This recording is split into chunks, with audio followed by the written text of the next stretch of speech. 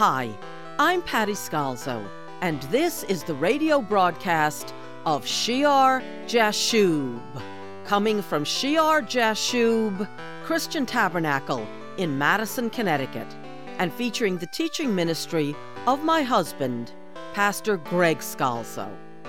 In today's program, we will be continuing a sermon in Pastor's series on heavenly authority.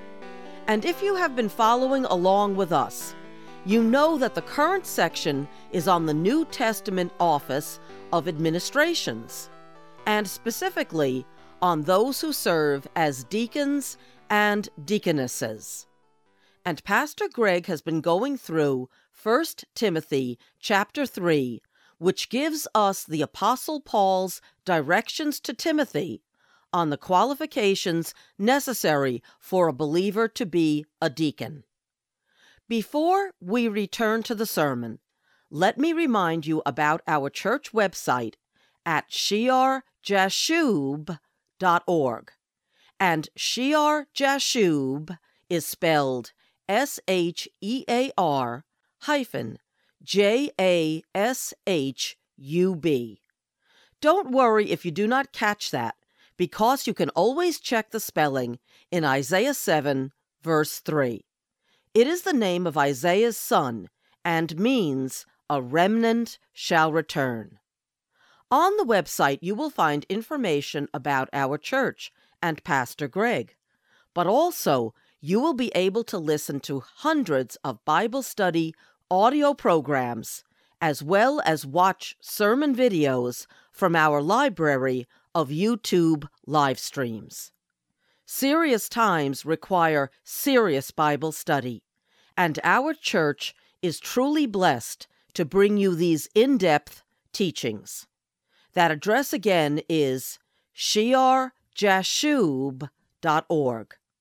Let me read in the New King James from 1 Timothy chapter 3, verse 13, where we left off last time.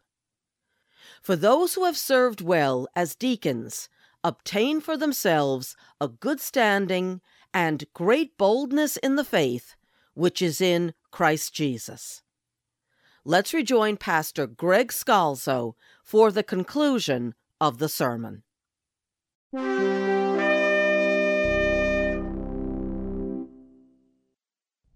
Obtain, gain for themselves a good, excellent standing or step or grade of dignity. They'll be recognized as good stewards. People will see them as those you can trust, and so you would expect them then to receive even more responsibility. If they serve well as deacons, they bring to themselves a good reputation, a good standing, an excellent standing. And not only that, they bring to themselves great boldness in the faith which is in Christ Jesus. Assurance in their faith in Christ Jesus. And isn't that what happened to Stephen and Philip, right? And that word there means of speech, outspokenness. There's an absence of fear in speaking boldly about the Lord. Confidence in speaking about the Lord. As you do the Lord's work, as you serve in the church in your calling, confidence will grow. Confidence in the faith, seeing work for Christ tackled, completed, and as you're doing it, as you throw yourself into it, you want to speak about why you're doing it. Boldness rises up.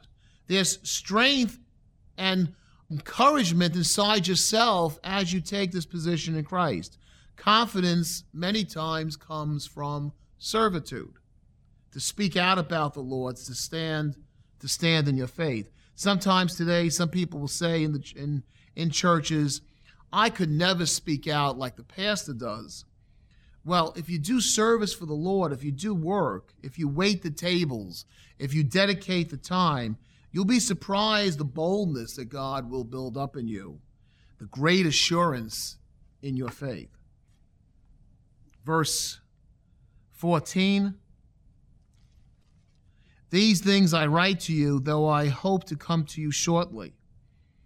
But if I am delayed, I write so that you may know how you ought to conduct yourself in the house of God, which is the church of the living God, the pillar and the ground of the truth. Paul has given them all these instructions for the overseers, for the deacons, that you may know how you ought to conduct yourself in the house of God, the household of God, the family of God, which is the church of the living God. Think about what we're speaking about here. The pillar and ground, that word ground, foundation, mainstay of the truth. What is the church? The church is the household of the living God. That's why this is so important. Someone can say, well, why is this? This is trivial, isn't it? Isn't this trivial? Isn't it just important to believe in Jesus Christ? Why talk about elders and deacons and offices and all these matters? Isn't that minutia? He's saying to them, I write to you. I want to come to you shortly, but I'm telling you, I'm not going to wait till I come to you because this is important, that you know how you ought to conduct yourself in the house of God, which is the church of the living God, the pillar and the ground of the truth. It's God's family. This is where he comes and he fills his people. And so it should be conducted aright. Not only that, it's the pillar and ground of the truth. It's the evidence, it's the speech spoken out to the whole world, to society, to believer and unbeliever, to the culture of your day. It's the everlasting truth over all the generations. And the church must stand out as a city on a hill, as a light of the world to proclaim the truth. To proclaim the truth. Well, how do you proclaim the truth if you're corrupted inside? Right? And that's why Paul's so careful. He wants to avoid corruption inside, because if you have corruption in your elders, in your pastors, in your deacons, in the way the church goes, if the conduct is corrupted, what is that going to project out? The words might sound right. The gospel being preached might be right, but sooner or later, the truth is revealed of the people involved, and what happens? Shame, reproach comes upon the church, and the witness is killed. Consider what you are. You're the church. You're the household of the living God. God has appointed you to be the pillar and the ground of truth. And that's why this whole question of heavenly authority is so important. And that's why over the generations, there's been so much confusion and chaos in the church, because it hasn't been done the way it was established in the beginning by the apostles. Then verse 16, he says, and without controversy, beyond all question, some translations say, confessedly, some translations say, without controversy, great is the mystery of godliness. We're back to the mystery now again, right? Mysterion, the mystery. Great. Megas in the Greek. Megas is the mystery of godliness. Godliness. That word there means holiness, piety, to be well devout, right? Doing that which is well pleasing to God. Right? Great is the mystery of godliness. Doing that which is well pleasing to God. Being the pillar and the ground of the truth. The revealed secret of the mystery of Christianity. What is it? He says, God was manifested in the flesh, justified in the spirit, seen by angels, preached among the Gentiles, believed in the world, received up in glory. The mystery of Christianity, the mystery of godliness, the mystery to all this coming about and being done right, the conduct being done properly, is centered in the person of Christ Jesus. He was manifested. God was manifested in the flesh, in the body. That's in your Textus Receptus, in your majority text. Those Alexandrian texts say, he who was manifested in the flesh. What do they mean? Who's being manifested in the flesh? It's God. That's why you'll see some difference in your translations. The Textus Receptus and the majority texts say clearly God. Paul says God was manifested in the flesh. He was justified. He was declared righteous by. He was vindicated by. He was shown to be just and innocent by the Spirit. His whole life, the Holy Spirit testified, this is the just and righteous one, justified in the Spirit. He was seen by angels. You have angels proclaiming his birth. You have angels proclaiming his resurrection. The angels long to look into the mystery of the incarnation of Jesus Christ, the solution for mankind. He was preached, he was proclaimed among the ethnos, the Gentiles, the nations. He was believed on in the world, and he was taken up, he was received up in glory. He comes down and he goes back up. Jesus Christ, the hope of glory, the mystery of Christ in you. Every study leads to him. Every area of study is solved by him. He is the answer to authority in the church. If those in authority were focused on Christ, you could not have these tangents, these perversions on authority that we spoke about earlier, right? If the focus was on Jesus Christ.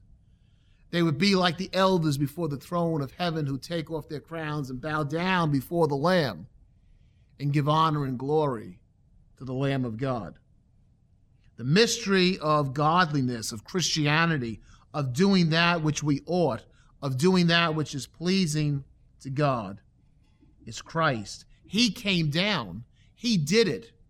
He provided it. He ascended up. And now, through the Spirit, he helps us. And look what a great gospel we have. Preached among the Gentiles, believed in the world, received up in glory. It speaks of the glory. This is the ministry of the church, to preach that gospel, to speak about Jesus Christ. You are the pillar and ground of the truth. He says, conduct yourselves as you ought. And that's why I write to you these things. Heavenly Father, we thank you that you have set the church up, that you have taken sinners, people, each of us so far away from you, Lord, and you've brought us into a fellowship and given us, each one, great responsibility. Father God, help us to understand the seriousness, the holiness, the nobility, the goodness of what you have for your church, that we would indeed order everything aright to proclaim this beautiful gospel of Jesus Christ. By his power, solve the situation of the church, Father. By his life and his shed blood, change each of us to be what we should be, to humble ourselves before him, and to see his light go forth in this world. In Jesus' name we pray. Amen.